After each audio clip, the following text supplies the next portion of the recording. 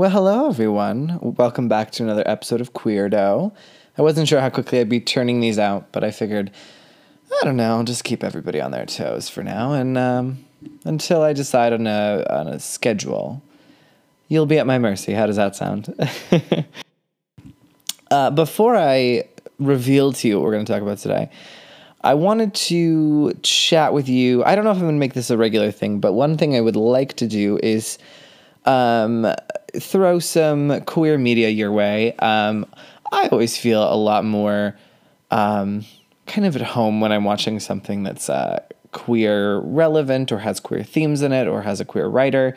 And I've just recently I've been obsessed with Schitt's Creek. I don't know if you've heard about Schitt's Creek, but it's sort of similar to Arrested Development. And if you know me, I really like, shorter comedic TV shows.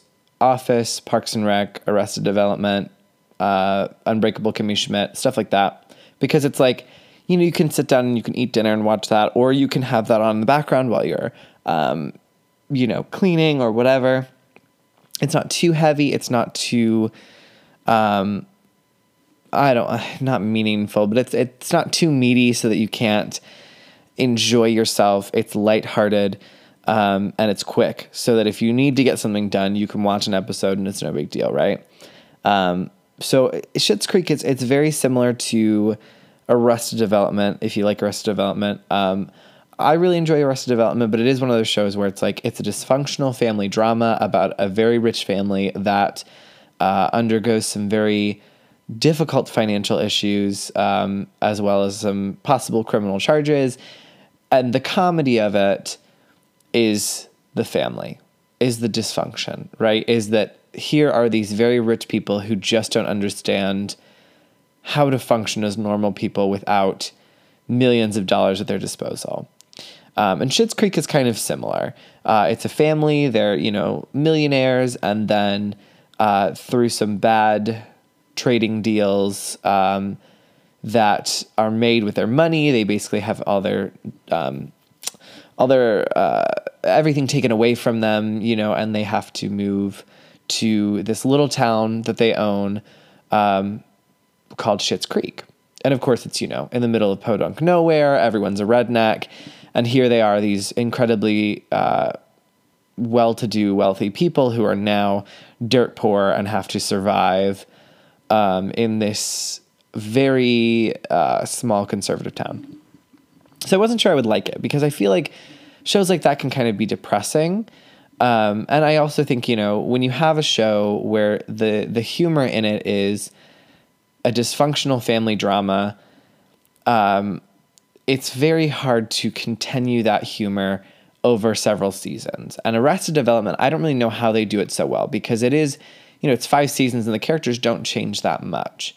And it requires the characters to be these very heightened, ridiculous personas that really can't change or else you lose the humor of the TV show.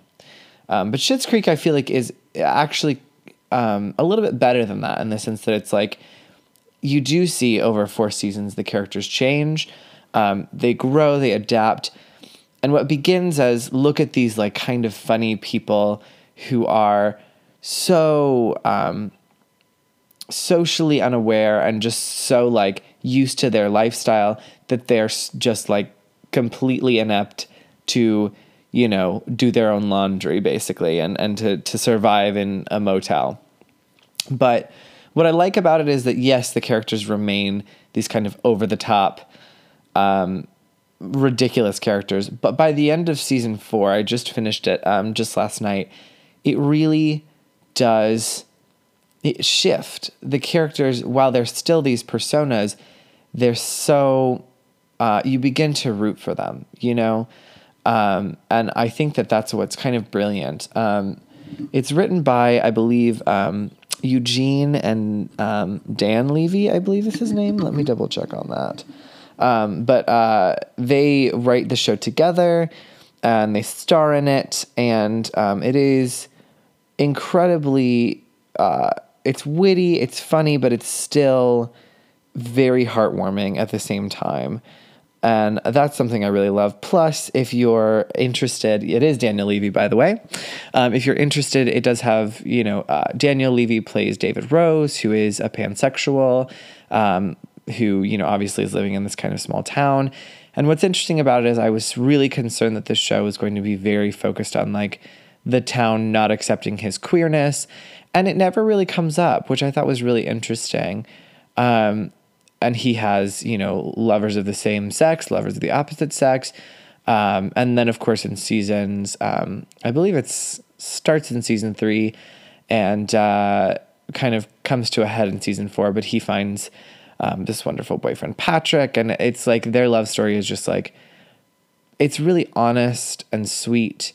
And it isn't kind of that typical gay love story by any means. So I would definitely suggest that. It's, like I said, incredibly funny, incredibly heartwarming. It features Catherine O'Hara as well, who is one of my favorites. She just has this incredibly hilarious, over-the-top persona. I mean, she plays basically a retired actress in that show, and just the way that she holds herself and her fashion, and just like she has this kind of like pseudo-European accent that she's created because she is an actress. That's really funny. But of course, you know me, I'm obsessed with these kind of like old wealthy bitchy types. Like Lucille Bluth is one of my favorite television characters of all time because she's so dry but so poised, and she's always like dressed to the nines and got like, a mojito in her hand, and she's like always constantly eye rolling and just like delivering these funny quips. So Catherine O'Hara's character is very similar, a lot more approachable than Lucille Bluth, absolutely, but definitely funny, really worthwhile. Definitely an incredible show to watch, especially if you want to support some queer artists. I would also highly suggest She-Ra. If you haven't watched that, that's also on Netflix. It is a reboot of the She-Ra series from the 80s, but it's kind of got a new twist to it.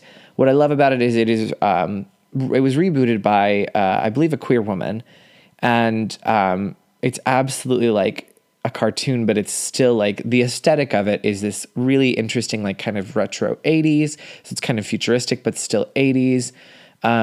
There's a really great queer element to it. Several of the characters are very outwardly queer. At the very end, two of the princesses are very obviously in a relationship, and then She-Ra and Catra, there's kind of a sort of a romance there if you want to look into it. It is one of the best animated shows I think I've ever seen. I would say it's almost right up there with like Legend of Korra and Avatar. It isn't as maybe as complicated or as in-depth as Avatar and that universe is, but it's still really beautiful to look at. Like the aesthetic of it is really beautiful, and then like it's heartwarming, and it's very queer in the sense of the themes and kind of just finding out who you are.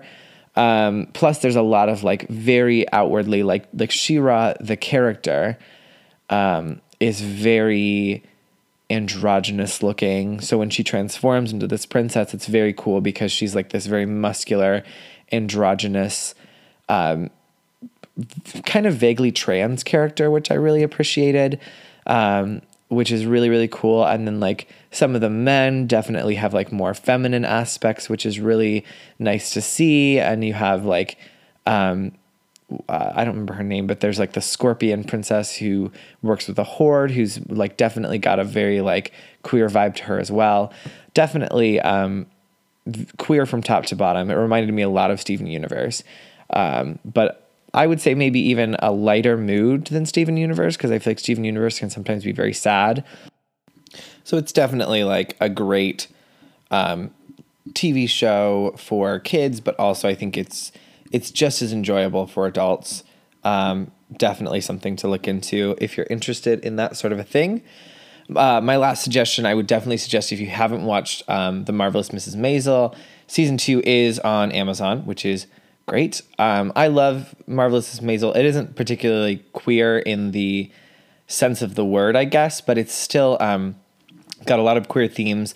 If you don't know, it's about a woman who her husband leaves her and she gets drunk one night and basically goes to a club, and she ends up accidentally basically doing a stand-up routine about her husband who has just left her, and meets the woman who later becomes her manager.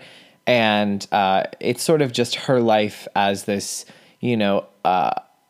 very, not wealthy, but kind of a well-to-do Jewish woman, and her life after she's been left, basically. It takes place I believe in the late 50s. So it really examines, like, she's a woman who not only is dealing with being single, which is not truly appropriate for her at that time and kind of looked down upon, but also becoming a comedian, which at the time, a female comedian just wasn't a thing. And that was very looked down upon. So it's really wonderful in the sense that it's got a lot of queer themes when it comes to, dealing with family drama and feeling like you can't be yourself around your family, dealing with kind of being against societal norms and having to brave other people's opinions about your lifestyle, even though you think this is who I really am, right? Plus, her manager is very obviously a queer character. I've watched all through season 2, and they haven't by any means discussed her sexuality, but it's very obvious that she's kind of on the queer spectrum, and it's sort of this running joke that everyone assumes that she's a man.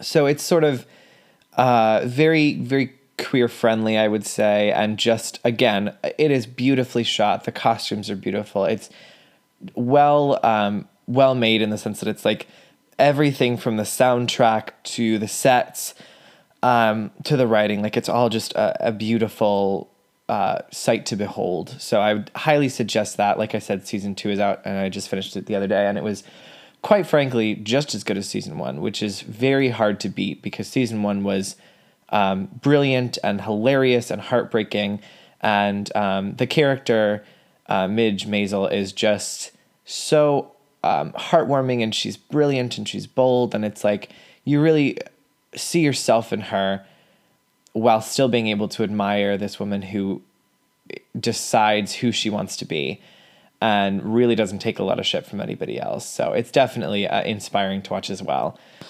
So things I should be doing right now include cleaning my room, preparing for Drag Me to Hell, which starts this coming weekend. If you haven't heard, I am super duper excited. I got cast on Play Louisville's Drag Me to Hell competition, which is pretty much like Dragula. We do challenges for the runway each week, and then the people who are the lowest have to do extermination challenges, basically, which are like Fear Factor type challenges live on stage. So getting excited for that, getting nervous for that, having a lot of feelings about it. But I think it's going to be super duper exciting.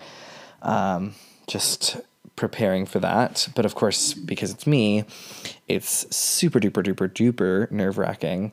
Because it's like, there's a lot riding on this, and I just want to do so well. And I feel like this is my vibe, so I feel like I'm putting a lot of pressure on myself, and I just need to like relax and just let myself like trust myself, basically, which is always the hardest part. So it's going to be a good challenge for me to learn how to trust my instincts and all of that, because that is so difficult. But as per usual, it's me, and there's a myriad of things I should be doing that I'm not doing. I have a few bills I should be paying right now, but I'm not doing that right now because this is the easiest thing to do, so I'm going to do it. Yeah, so I mean, it looks like as of right now, my schedule for podcasting is probably going to be about once a month if I can manage, at least for the next few months, with Drag Me to Hell going on. I'm just going to be crazy busy. But hopefully I can manage to do one of these each month. And I think like this episode's, I know exactly what I want to talk about. Next episode, I know exactly what I want to talk about. So I definitely have ideas. I definitely have a lot of content. I just want to make sure that it is settled and ready to go. And I want to make sure that I have content to pull out, but I'm also giving myself enough time to do exactly. So I feel like the thing I wanted to talk about today, I go through this thing where I'm like, okay, if I can get in my car and on my way to work, talk about a topic from like the minute I get in the car to the time I get to work, which is about 30 to 40 minutes, then it's like worth talking about, right? Because it's like, I was so nervous when I wanted to start this because I was like, well, I want to make sure I have plenty to talk about. And I want to make sure that whatever I talk about is interesting enough or that I have enough content to talk about it free form and not have to go and research or whatever. So I did that test with this particular episode, and I was like, okay, I think I know exactly what I want to talk about. So today I wanted to talk about what I'm calling the Drag Race dilemma. Of course, I'm sure many of you know about Drag Race, and so kind of my relationship with Drag Race started. I was introduced to it in like season 3, and then kind of watched season 3, went back to 1 and 2, and then watched season 4 when it came out in real time, and I was a fan, after that. So for me, the golden age of queens that I was really inspired by were 3, 4, 5, and 7. I was really invested in, Raja, who was high fashion and could just ooze fashion out of her pores. You know what I mean? It was like she was a self-made queen in the sense that it was like anything that she brought on the runway was stuff that she made with her own hands. She really won by not sheer force, but just talent, right? Same thing with Sharon Needles, where it was like, against all odds, she won. Everything that you saw from her was so uniquely her. She, was so, she won by heart and by talent, It's very self-made. Same thing with Jinx Monsoon. It was like, she was an underdog. She really came and owned the competition, and it was all about her talent. That's why she won. Violet Chachki, I know a lot of people don't like her, but she's somebody that I really looked up to as well, because it was like, she had such a unique style. She had such a unique voice and perspective, and an amazing presence and all that. So I think for me and for many others, the love affair with Drag Race started with this idea that you could come into this competition, be greeted by this loving mother figure that is RuPaul, and you don't have to do anything except be yourself and do it well and do it confidently, and you win by sheer talent, right? And I think that's what really attracted me to the show, was the idea that it was about being a self-made queen, being a self-made performer, and not about your ability to, your ability to wear clothes made by somebody else, or your inability to sew, or your, inability to dance or whatever. You know what I mean? Like, I was very enthralled with the show simply because here you've got people who are misfits, people who don't belong, people who are underdogs in society, and you get to watch them rise above in challenges that maybe are difficult or frustrating or whatever, and you get to see them create something from nothing, right? I think that's what I loved so much about season 3 and season 7 as well, because there were so many fashion challenges, and there were so many challenges of this idea of you take fabric and you create something, or you take a script and you create something, a song, a beat, whatever, and you're creating something from nothing. And I'm really so inspired by that idea, because I think it it gets me excited, because I think I want to do that. I want to be that person. I want to be able to take any challenge that's given to me and rise above it, right? And I think that's what made Drag Race so exciting for me and for many other people. And now, I mean, after, we're on season 11, they just announced it. Congratulations to Nina West, by the way, who is one of the kindest, most hardworking people in show business. And I had the pleasure of meeting her not too long ago. Just pretty briefly, I did her So You Think You Can Drag competition. And it was amazing. She was so kind and went around the room and talked to everybody and made a point to make you feel really seen and really heard, which is truly, truly remarkable for someone of her stature, because she doesn't have to do that, But we're in season 11. We're going through season 4 of All Stars right now. And I think many of us, and by many of us I mean queer people and drag performers, are sort of feeling this general sense of disenchantment with the show.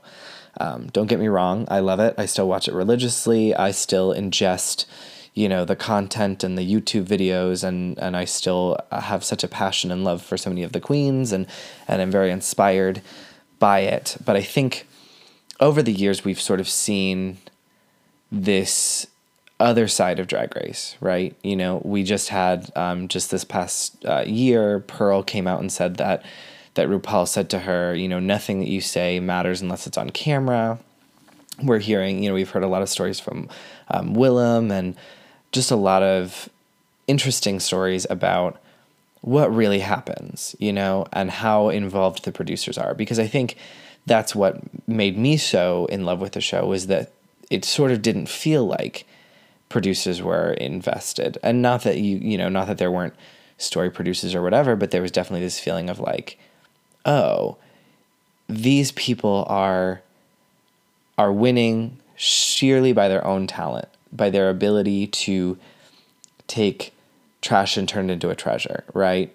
To take nothing and create something. And now we're sort of seeing this age of editing and producers that's just become more and more apparent over time. And I personally believe, and that it might be my naivete, but I personally believe that the editors have gotten more and more involved as the show's gotten bigger, as the community has grown. It sort of seems like the editors have gotten more and more involved in the storyline and kind of pushing storylines. And I think we really have seen that, with All Stars 3, and it sort of seems like we're just seeing in All Stars 4 as well, like just a lot of pushing of storylines, or, we just finished the episode 2 weeks ago where Valentina was basically saved because they didn't want her to leave, because she makes good TV. Not because she's doing well in the competition, not because, she has a great scorecard, but because they knew that somebody was going to send her home, and so they changed the rules to keep her. And they brought Latrice back because they knew people would be angry that Latrice had left, right? So it's no longer about, well, Valentina's scorecard wasn't great, so she had to go. It's now about, well, we want to create this storyline, and there's a lot of different conversations that have gone on around Ben de la Creme of All Stars Season 3, where Ben de la Creme was notorious about saying, I don't want to do All Stars. And then suddenly she was on All Stars. And there were some stories floating around about her saying, or somebody, I guess, insinuating that they offered her a deal and said, if you come on All Stars, we will promise you this amount of wins. We will promise you that you'll stay for this amount of weeks or whatever. And I don't know if that's true or not, because I don't personally think that Ben de la Creme is the kind of person that would take a deal like that. But it bears repeating that we have a lot of these stories that float around, Jasmine Masters just the other day was doing one of her the Chicago viewing parties, and they were asking her about her experience, and she said, oh, there was a lot of acting. Oh yeah, there's a lot of girls acting in this particular season of All Stars. And it's like, so we're seeing that a lot of girls are now playing the game, and a lot of girls are kind of shifting to what they think the audience want to see, or what the producers want to see. We're hearing from Gia and some of the other girls that tea was stirred for the sake of creating TV drama, right? Like the drama between Gia and Trinity for Snatch Game was pre-decided. The two of them had already had this discussion. They decided they wanted to make a scene for TV, right? They wanted to make that scene, make that drama, and it wasn't real drama, you know? And Gia came out and said the same thing about Farrah and her drama, that it was sort of, they'd already discussed it behind the scenes, and then Gia decided to stir it up on TV to kind of create more of a storyline, you know, as opposed to, you know, Untucked was always one thing, but I always sort of felt like, you know, season 2, the drama felt very real. If Tyra did feel very, for lack of a better term, tyrannical, you know what I mean? Like, it felt very like, sure, I'm sure there's lots of drama and whatever, but it felt, that a lot of the drama felt fairly organic, right? So all this to say, basically, a lot of people that I talk to were just sort of at this place where we feel frustrated. And that's pretty normal for a show this old. You know, I mean, not that Drag Race is old, but I mean, it is reaching this place now where it's probably about halfway through its run. We don't see a lot of TV shows make it past their 10th season, their 15th season, their 20th season, you know? And I mean, I think Project Runway and America's Next Top Model, which are similar shows, have run for about 20 seasons or so, but they lose their stride. They lose their vibe. And, you know, America's Next Top Model tried to revitalize and try to do more, and it really just kind of flopped, you know? And I think, for me personally, I'm a little afraid to see that happen to Drag Race, because I think Drag Race is amazing in the sense that it has given us such a platform, and it's really put drag in the society, you know, proper, right? And I think for me personally, there's definitely this fear that if Drag Race goes away or Drag Race dies out, what then happens to us? And not that we don't continue, but it does help to have this sort of national thing that is pushing our, I don't want to say agenda, but it's putting us in the public eye and making us a commodity for consumption, right? It's making people say, oh, drag queens. Okay, cool. Well, let's go to a drag show, you know? And not to say that it is all good, because I think a lot of people who have never seen a drag show then have expectations about what they're going to see. And they don't, especially for me, they don't know. I don't do splits. I don't do a lot of dance tricks. And so then they are like, well, you're not a very good drag queen because you don't do 12 shiplams in a row, and that's not drag, so you're not very good. You know what I mean? And that's kind of what Drag Race has built up in a lot of ways, that it's sort of this idea that, well, you didn't do a wig reveal, so it's not real drag or whatever. So portions like that are really frustrating, but I think on a whole, it's very nice that Drag Race has kind of put us in the public eye. But then we come into issues, which is like my main point. We come into issues like what we're dealing with Gia right now. And that's kind of what I want to talk about today, is because I am very pro trans people on Drag Race, you know? And I've heard a few differing opinions, and I kind of wanted to address it because it was something I was really struggling with. When they announced that Gia was going to be on All Stars 4, I was like, great, that's amazing, you know? And the same thing with Sonique for the Christmas special. I mean, that we've kind of been asking for that for a long time. And again, we've kind of seen this difference with RuPaul, right? Whereas, you know, season 3, 4, 5, whatever, RuPaul felt very motherly and felt very loving. And then over the last few seasons, that seems like it's kind of gone away or run its course. Or maybe it was all sort of just for the TV. I don't know. But RuPaul basically said a while ago in an article, he said, and I quote, "Drag loses its sense of danger and its sense of irony once it's not men doing it, because at its core, it's a social statement, and it's a big FU to male-dominated culture." So basically, it's like, it just seems like there's this idea that, you know, women don't belong, and trans women don't belong.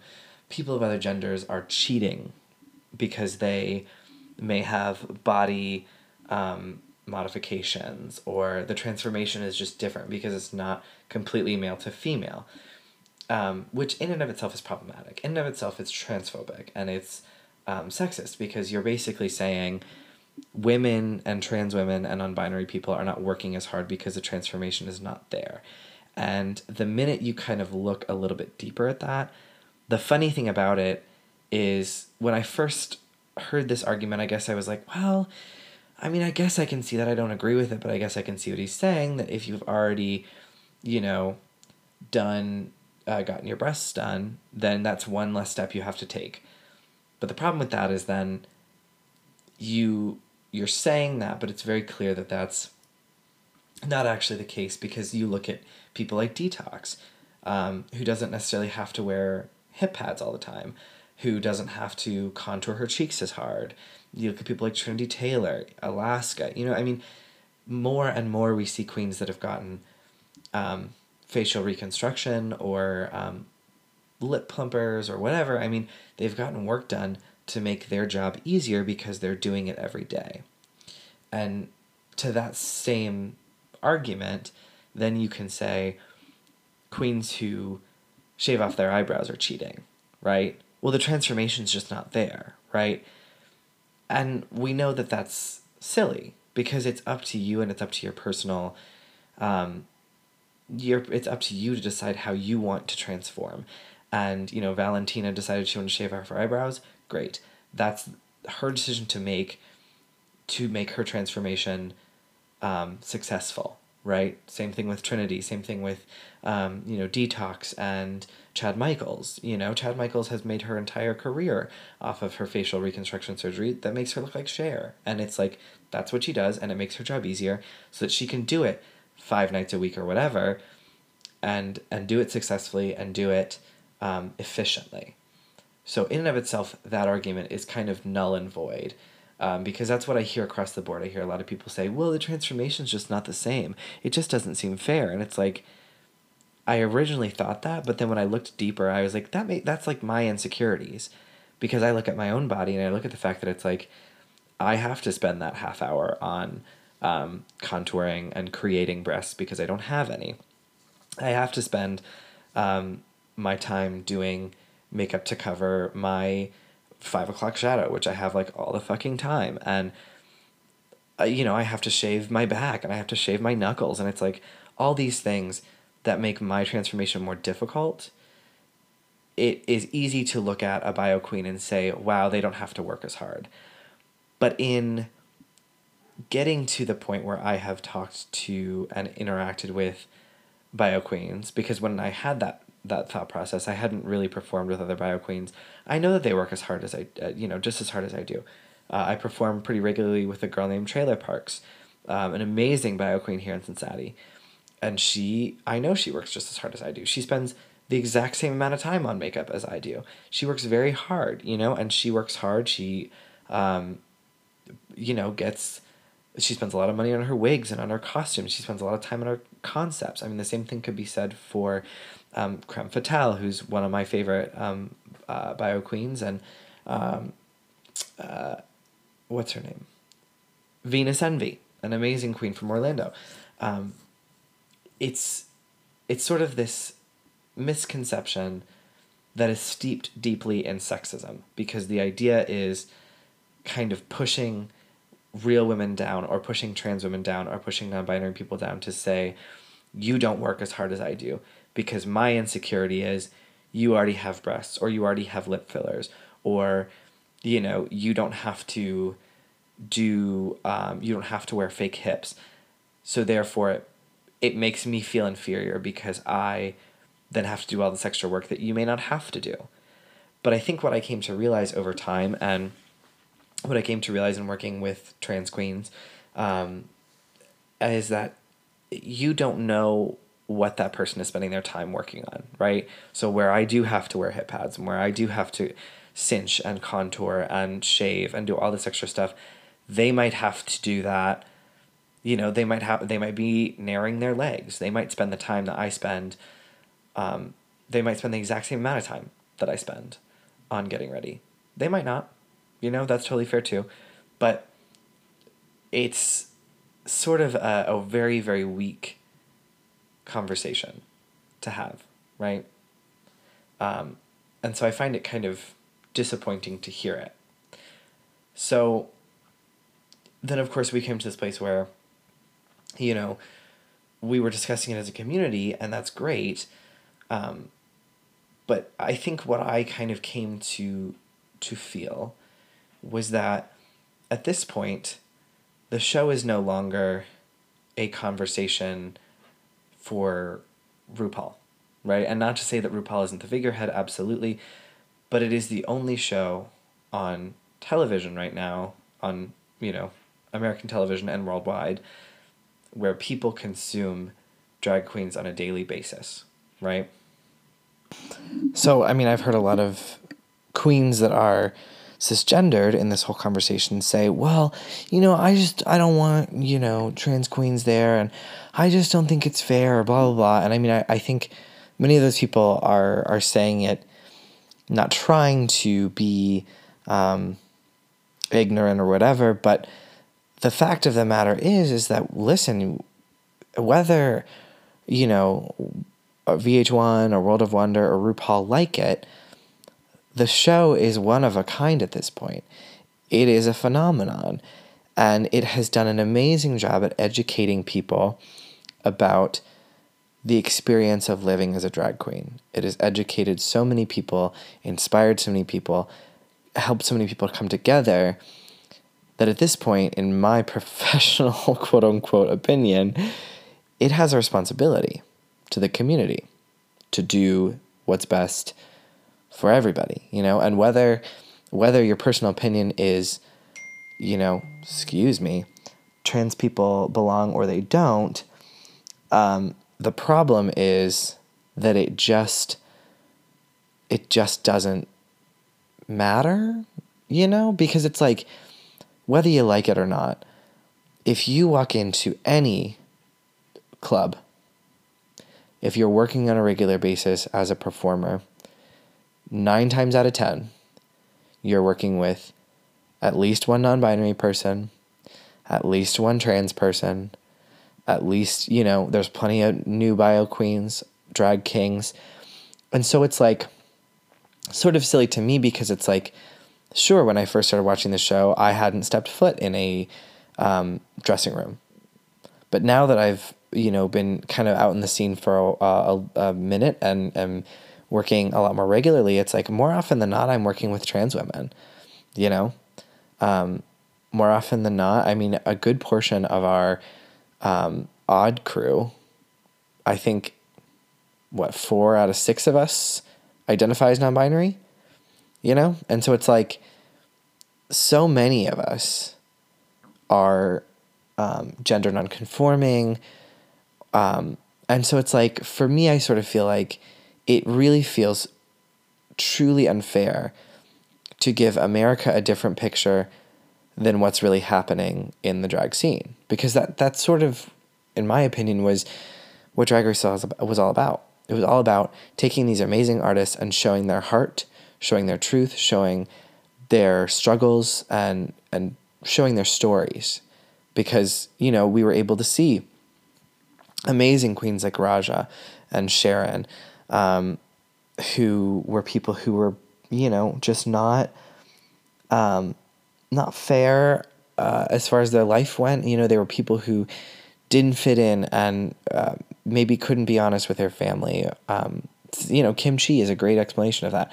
To my knowledge, she still hasn't told her mom that she does drag, and yet she is one of the most amazing and creative drag artists out there. And she gets to showcase her talent on a worldwide stage now. But her mom still doesn't know and may not accept that. And so it's shedding light on the queer perspective and the queer experience of being one person in your everyday life, being an amazing artist, and then shedding light on your backstory, shedding light on the pain that you've been through, shedding light on the ignorance that you've experienced because of who you are. And the show has educated so many people about our stories. So to me, it sort of feels unfair to say, I only want to shed light on one story, right? We've had 10 seasons at this point. it isn't fair to say, I only want to continue to shed light on cisgendered experiences. We've had those stories, you know? We've had a lot of experiences and discussions because of the show. That's amazing. But we have a responsibility to the whole of the community and to America to show what a real drag community is like. Because it isn't just cisgendered men dressing up as women. That is one side of the story. And it's really only, 1/5 or 1/6 of the story, because really when you look around any good dressing room, it's full of diversity. It is full of people of color and trans people who are gender nonconforming or, biological women, biological men, whatever. And that's what makes drag an exciting art and what makes drag good. Because if you're just watching, one type of artist, it's not as rich, right? So for me, I feel like that's just, whether you like it or not, the way to keep this show evolving and the way to keep the show in the public eye is to continue to revitalize. And I think the best way to do that is to allow trans women, to allow, drag kings, to allow biological women. And it's sort of a shame to me that we sort of have this discussion of like, well, it's RuPaul's show, and it's like, that's great, RuPaul does an amazing job, don't get me wrong, but at this point, it isn't just about one voice anymore, and that voice is a voice of a cisgendered man, and that's fine, He is a legend and an icon, but I also sort of feel like we're the ones putting money in your pocket, we're the ones supporting you, and so it's your responsibility to continue that conversation in the community and continue that conversation with the straight community, because guess what? There's so many straight people that watch the show that are ingesting it, that are excited about it. So many of the younger generation, of my generation and the generations before, are really excited about the show, and it's a great idea to educate them, because guess what? That's the future. So maybe, let's say they see their first ever trans woman on TV, hear her story, and then in 10 years, we don't have to hear about, trans people being slaughtered. We don't have to hear about politicians, which we hear about every year, politicians saying, let's round up all the trans people and put them on an island or whatever. And no joke, almost every year that happens, where out of left field, some angry Republican man decides that he wants to make it okay for gay people to be shot. And it is remarkable to me that we still have those discussions. And not to say that this one show can change the world. However, it already has, And so for me, I sort of feel like, hey, it's your responsibility to help all of us. And not that you have to, but what an amazing thing it would be to educate more people, to continue this conversation. What an amazing responsibility, and what change you could make. And let's be honest, nothing can last forever, so eventually the show has to end. So you could continue on the path road you're on now, and the show will probably end sooner, or you can revitalize it, allow more voices, and continue this conversation and educate more people, right? Excite more people, inspire more people, because already we've had such an amazing response. So that's kind of my 2 cents on it, because I really struggled with it, and it's been an evolution for me, especially as I've come to educate myself about my own gender identity, and being able to figure out what that looks like for me, and then in growing as a performer and walking into queer spaces, you see so many different types of people.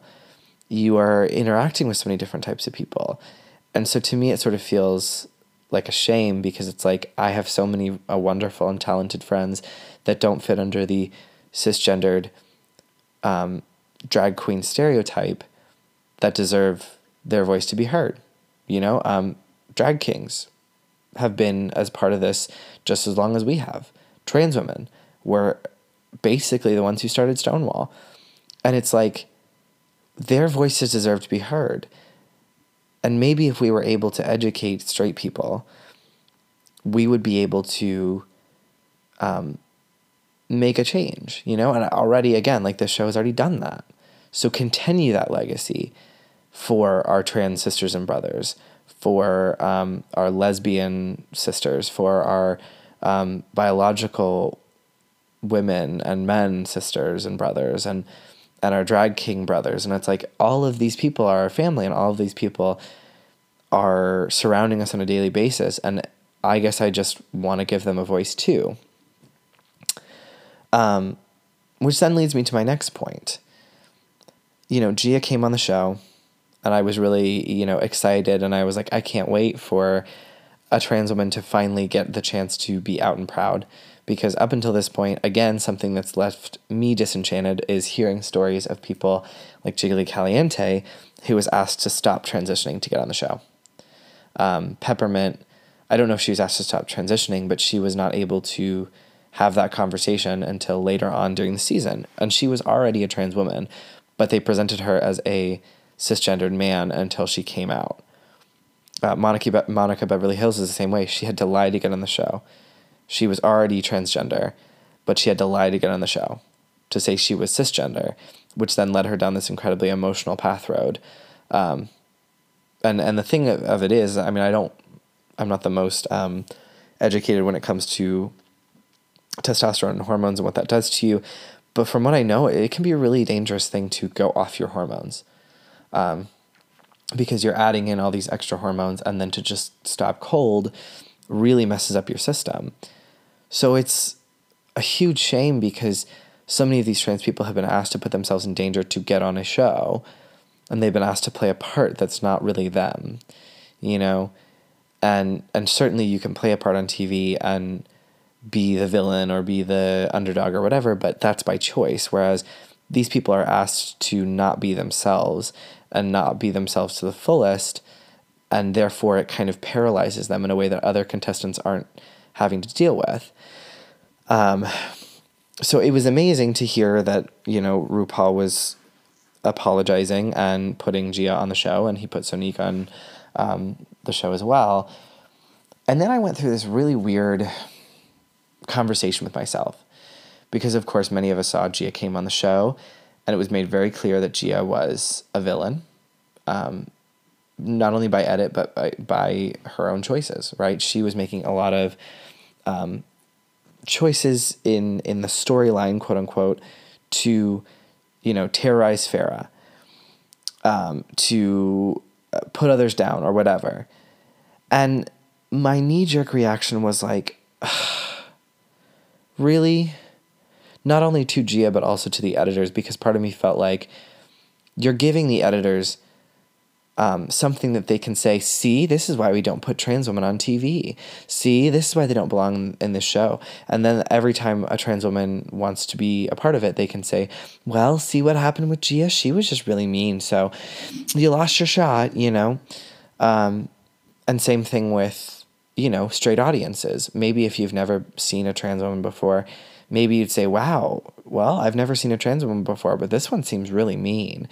And I really felt that strongly. Like, I felt very like you have a responsibility to be a strong voice. You have a responsibility to be a positive voice, and you're not helping our case. You're not helping our cause. And, you should be a force of positivity, and you're just not. You're creating negativity, and you're putting a bad impression in people's mind. And I really struggled with that, because I felt deep down that I was like, something's wrong with that statement, because, be that as it may, we don't look at cisgendered people and say that. When a man is problematic on The Bachelorette, we don't say all straight men are evil because this specific man is a pig, right? We don't say that about straight women. Maybe we say all people from Texas are evil or whatever. You know what I mean? Like, maybe it's more minuscule than that, but we don't look at entire groups of people that are not minorities and say, wow, they're a horrible person because of the person they play on TV. Obviously, I think with minorities that happens a lot, where it's easy to say, well, I have this preconceived notion about Black people or Mexicans, and I can then look at what I'm seeing on reality television and say, well, see, they're all bad. They're all terrible. I knew it. And I guess that was my deep fear, was that it was like, here we have trans women. I mean, every year, trans women are murdered. You know, I mean, for the last 4 years, we've had at least 12 women every year, people of color, that have been murdered, you know, trans women. And it's like, every year I just get so upset about it, because it's just like, when is this going to end? When are people going to realize that we're people too, and that we have our own struggles, and that it just isn't fair for us to be gunned down for who we are? So it's this internal struggle I have of feeling like, you know, I make a point when I go out every day. I know I'm a queer person, and I know people are going to look at me and say, wow, you're a queer person.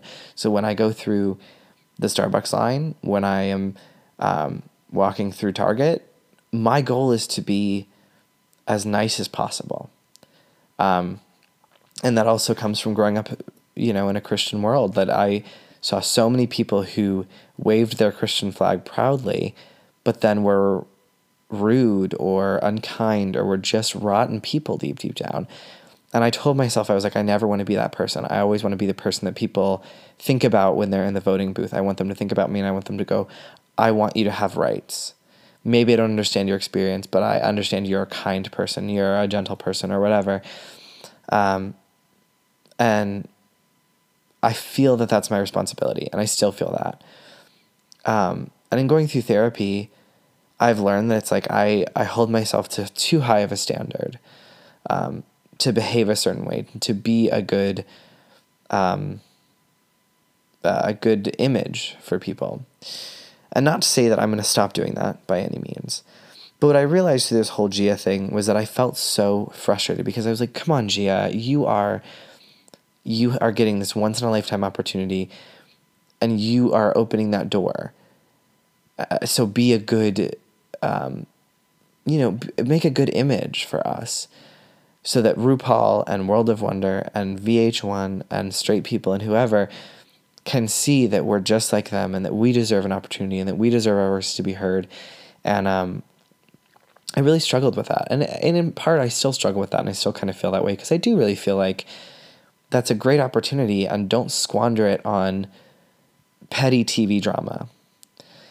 But the more I talked about it with people, and Jinx Monsoon talked about it on the Race Chaser podcast, that it's like, well, if I am going to say, and this is me, not Jinx, if I'm going to say that every voice deserves to be heard, that means that every voice deserves to be heard, and that means that, you know, there are going to be trans people that maybe aren't the nicest people ever, right? And it shouldn't be their responsibility to have to do that.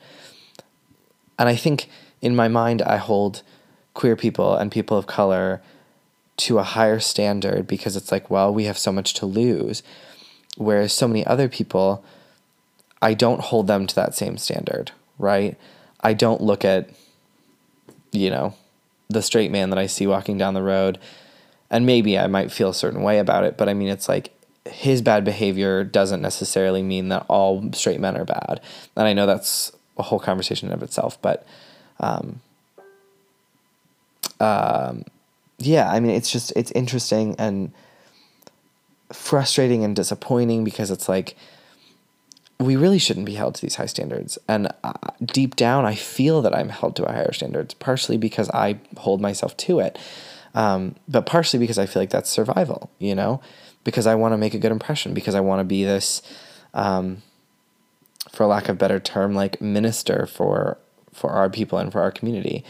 But what I realized through all this is that it's like, that's all well and good, and I do want to hold myself to a high standard, but it also is unfair that we don't get to have bad days, you know? That if I go out tomorrow and throw my Chipotle burrito bowl in an employee's face, I am, or I feel that I am, then doing a disservice to my community. And that feels really unfair, you know? And not to say that I want to be that person, because I don't, but it isn't fair for us to say, you may have one voice, And that one voice is, hi, I'm a nice queer person, or hi, I'm a well-behaved trans person, or whatever. And not to say that you shouldn't behave yourself, but what I realized about all this is that, yes, I want to be held to a higher standard, and I want other people to as well, but it really just isn't fair to put people in this box. I mean, on TV especially, to say, you can't be a villain. You can't, have a bad day, And in hearing Gia talk, especially after the fact, she definitely has said, like, this is my TV character. My TV character is a villain, and it's a persona, and that's what I was brought there to do. And, we've heard through her that, like, her and RuPaul had a confrontation, and she felt that she was not being treated very respectfully, and she wasn't really wanted there. And that's a real shame, because the door was open for her, but it also was opened in such a way that it was like almost sort of like doomed for her to fail, or doomed to edit her a certain way or whatever. And I think that that's what I was very worried about, was I was like, it's so unfair that she can't play a villain. Why can't she? We don't look at Fifi O'Hara and say, oh, all, XYZ people are bad, We don't do that, because we just look at her and say, oh, she's just a villain. That's the character she's playing, or that's the person she is, or whatever. But I guess for me, my deep concern is, oh my gosh, people are going to see this trans woman on TV and they're going to say, oh, all trans people are bitter, or all trans people love drama, or whatever. And really, in all honesty, I've learned that it's like, as much as I want to hold myself to a higher standard, not everyone else wants to do that, right?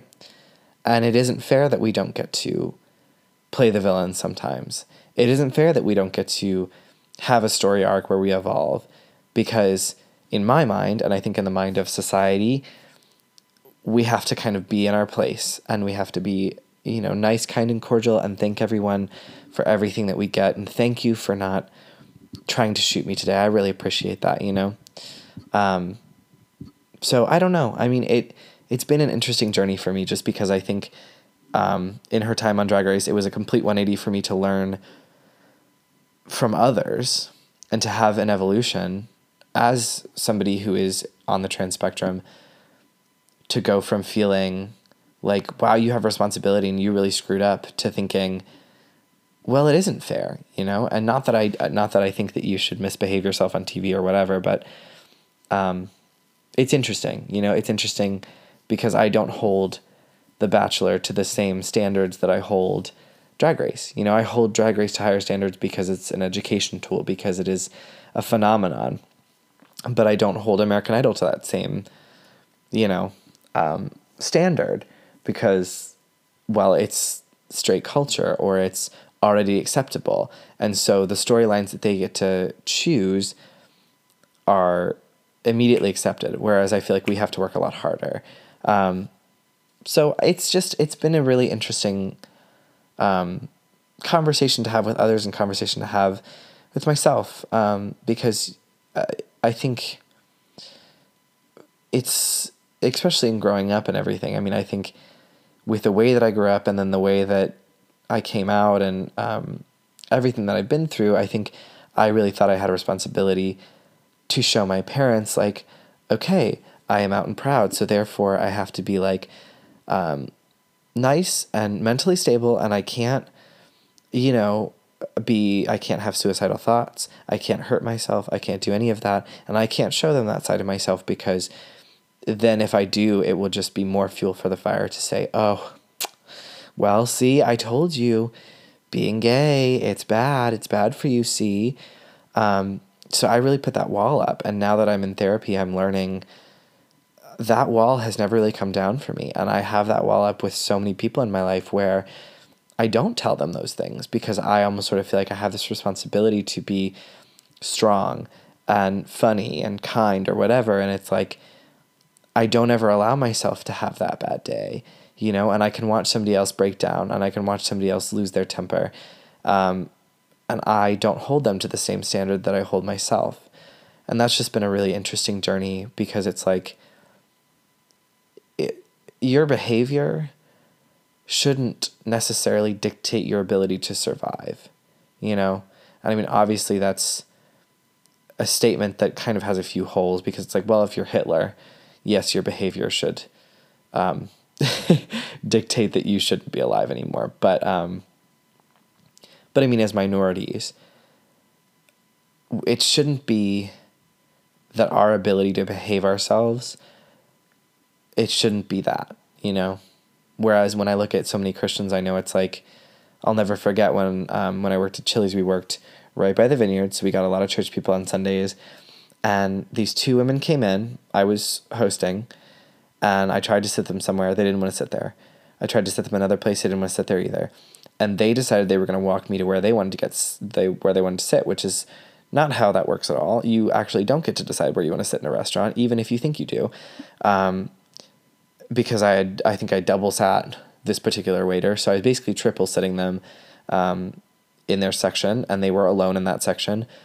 But those women wanted to sit there, and so therefore they made that decision, and it put me, you know, I did nothing. There's nothing I could do. Then they proceeded to give their waiter hell because they weren't getting good service, and it's like, okay, well, I put you where I wanted you to go because that waiter could spend more time with you, whereas this waiter's already too busy. But you made that decision, and it's not their fault, and it's not my fault because you decided what you wanted. So they sent food back. They were hellish to deal with. I mean, I felt so bad for the waiter. And it just left a bad taste in my mouth. And then at the end of their visit with us, they left, and I went to clean off their table, and they left 2 tracts on the table. And if you don't know, tracts are like the little pamphlets that you get that say like, "Have you tried Jesus?" And I was like, you're such a horrible, horrible PR agent for your Christianity. You know, so many Christians I know are so worried about this ability of like, I want everyone to know the name of the Lord. And it's like, actually, what are you telling them about God? You know, because if you weigh, 500 pounds, but you're trying to sell me a weight loss program, I might think that you're pulling one over on me, and not to like fat shame or anything, but like, it feels, that's like such an apt metaphor when I think about it, because like every time I've had this conversation with myself, because it's like, because I grew up like that, and because I've had so many bad experiences with Christians, I want to be the antithesis of that, because I do want to go out in the world, and I want people to think that I'm kind and genuine, and I want people to feel like, I'm brightening their day or whatever, and it's something that's very, very important to me. But in doing that, I think there's also a balance, that it's like, I also then have to allow myself what I don't allow myself, and it's like, I then have to allow myself the ability to have a bad day. I have to allow myself the ability to lose my temper once in a while, and, cry in front of people once in a while. My girl Pinky Pagan called me out the other day. She said, "Oh, I know you." She said, "You're the type of girl where you schedule your cries." And I said, "Oh, she got me, gal." Because I so do. Like, I won't cry in front of other people. Unless I'm performing, I do not cry in front of people unless I can help it. And it was like, she got me, gal. Like, so many of my close friends have never seen me cry. So many of my close friends have never seen me full on lose my temper, And I think that stems from this narrative that, guess what? Everyone else can lose their temper, but I can't, because my life or my experience or my voice doesn't hold the same currency as, my friends or whatever. And it's like, that is laid deep in so many queer people and in so many minorities, that it's like, you have to behave, you have to do this, that, and the other in order to stay in line, in order to have rights, in order to, have a voice. You have to behave yourself in a certain way. And I'm starting to realize that it's like, as much as I do want to behave myself and be kind and genuine to other people, and not that I'm ever going to stop doing that, but that there's also a balance, and that in my own mind, something I want to work on is, I don't believe I'm equal to straight people, and that is beyond like law. Like, I know by law my life is not equal to straight people. But when I look at a straight person, I feel that there's a hierarchy there, that I'm below them, that I don't, my voice doesn't matter, you know? I'm a non-binary person. I'm a, you know, very femme drag queen. So I feel like, oh, my voice doesn't matter as much as yours does. And you deserve to be heard and I don't, you know? And like, that's society. You know, that's society that's been drilled into me from an early age, that if you as a queer person have one bad day, you are putting a bad taste in the mouth of the people that decide whether or not you survive, you know? And I mean, I think especially growing up in the time of like, I mean, from coming out to where we are today, you know, the legalization of queer marriage, I felt that I was like, I have to behave myself because I want other people to vote so that I can get married. And that just isn't fair. You know what I mean? If I have one bad day, then my friend or my coworker or, you know, whoever will look at me and say, wow, see, that person's just unstable and they just don't deserve to have the right to get married. And it's sort of this choiceless choice, you know, because I think, I think that actually does happen. You know, I think I've seen that happen in my own life where I've judged someone by who I think they are and said, well, I guess that's how, you know, so-and-so is or whatever. And it's like, it's so easy to prejudge someone, to say, oh, well, that's the type of person they are. And well, see, they were obnoxious or they were rude. And so therefore all people are that way. You know, I'm that way with Christians, although I've had, you know, 18 years of experience with Christians. So I would say that my judgments are fairly apt on most occasions, but it's the same type of behavior that just, it's interesting that we're programmed the way that we are. It is, because it's like we're programmed to survive, and we're programmed to look at other people and say, this Mexican person was rude to me, so therefore I'm going to, in order to protect myself, count them all out, right? Oh, all people, like, you know, all Mexicans are like this, or all women are like this, or all, you know, men over 50 are like this. And it's like, it is primal, you know, and that kind of ties into what we were talking about in my first episode, is it's like, it's a primal experience we have as human beings. And I think I'm really fascinated by primal, the primal brain that we all have deep down, because it's like, we make a lot of decisions based on fear and based on survival instinct, when in reality, we don't really live in that world anymore. We live in an evolved society. We don't have to count entire groups of people out to protect ourselves, because we do live in this time where it's like my mom was asking me about pronouns the other day, and she was just saying like, well, how am I supposed to know how to call you? I mean, and I was like, why don't you just ask that person? You know what I mean? Like, she was like, well, I think this person might be a lesbian, but I don't know. They might be transgender. I just can't tell. And I'm like, well, it's their responsibility to tell you. And I've seen a lot of people that get kind of hissy-fitty about that, because they're like, well, what am I just supposed to just go up to every person like they're an individual? And it's like, yeah, maybe when you meet somebody, you don't make prejudgments about them, about what they want to be called, about what they identify as, about what their life looks like. And again, it's like, it's survival, because we see that person has a butch haircut, therefore they must be a lesbian. That person has a neck tattoo, so therefore they've probably been to jail, you know? And it's like, we make these assumptions oftentimes only to find out that like that person got a neck tattoo to remember their grandma or whatever. You know what I mean? It's like, we just don't know what other people are like. I had that experience happen to me just the other day during one of our odd shows. I was talking to someone in the audience, and again, I'm a non-binary person. I'm very much on that wavelength, and I kept calling this person in the audience he, and they came up to me afterwards. Shout out to Hal is their name. And they were like, just so you know, I'm actually not a boy. And I was like, oh, I'm sorry. Like, and it was just like, I should know better, you know? And we all should know better. We all should be evolved enough to know that it's like, we're not fucking cavemen anymore. We're not, in a time where we're not primal anymore, and I think we're, obviously as humans, we're built that way, but it's like, we as people are smart enough to know the difference between a person behaving on television and their real life.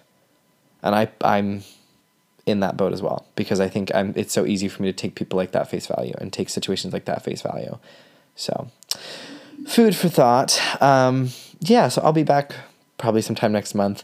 The next few months are going to be pretty crazy for me with Drag Me to Hell. And if you want to come down, Drag Me to Hell starts next month. It starts next Sunday, or actually this Sunday, which is February 3rd, I believe. And I think, if all goes as planned, we run till April, I think. So we do like eliminations every week, and it's very similar to Drag Race, very similar to Dragula. So if you want to come out and support us, me and my sister Pinky Pagan are doing it. If you want to catch me in Cincinnati, I work at Main Event. I'm on cast there, so I'm there. I usually am there like once every 2 weeks, sometimes, 2 or 3 times every 2 weeks. But all my schedule and stuff is usually up on any of my social medias. If you want to follow me on Twitter, I'm Official Stixon. I put a lot of my private thoughts on there, so if you want to, hear my deep thoughts, that's where you want to go. On Instagram, I am Sticks and Stones, and you can find me on Facebook as well under Sticks and Stones. I also run the Odd Show, so if you want to come see Odd, we have plenty of shows. We're doing an awesome show with Ursula Majors, which will be Ursula Majors and Stevie Dix, which is February 6th at Mixwells in Northside. And then we are back at the Mockbee on the 21st of February. So really excited to do that. It's going to be a crazy month. It's going to be a busy month. Wish me luck with Drag Me to Hell. I really, really, really want this. So until next time, stay weird, much love, have courage, be kind, all that jazz. See you later, creepies.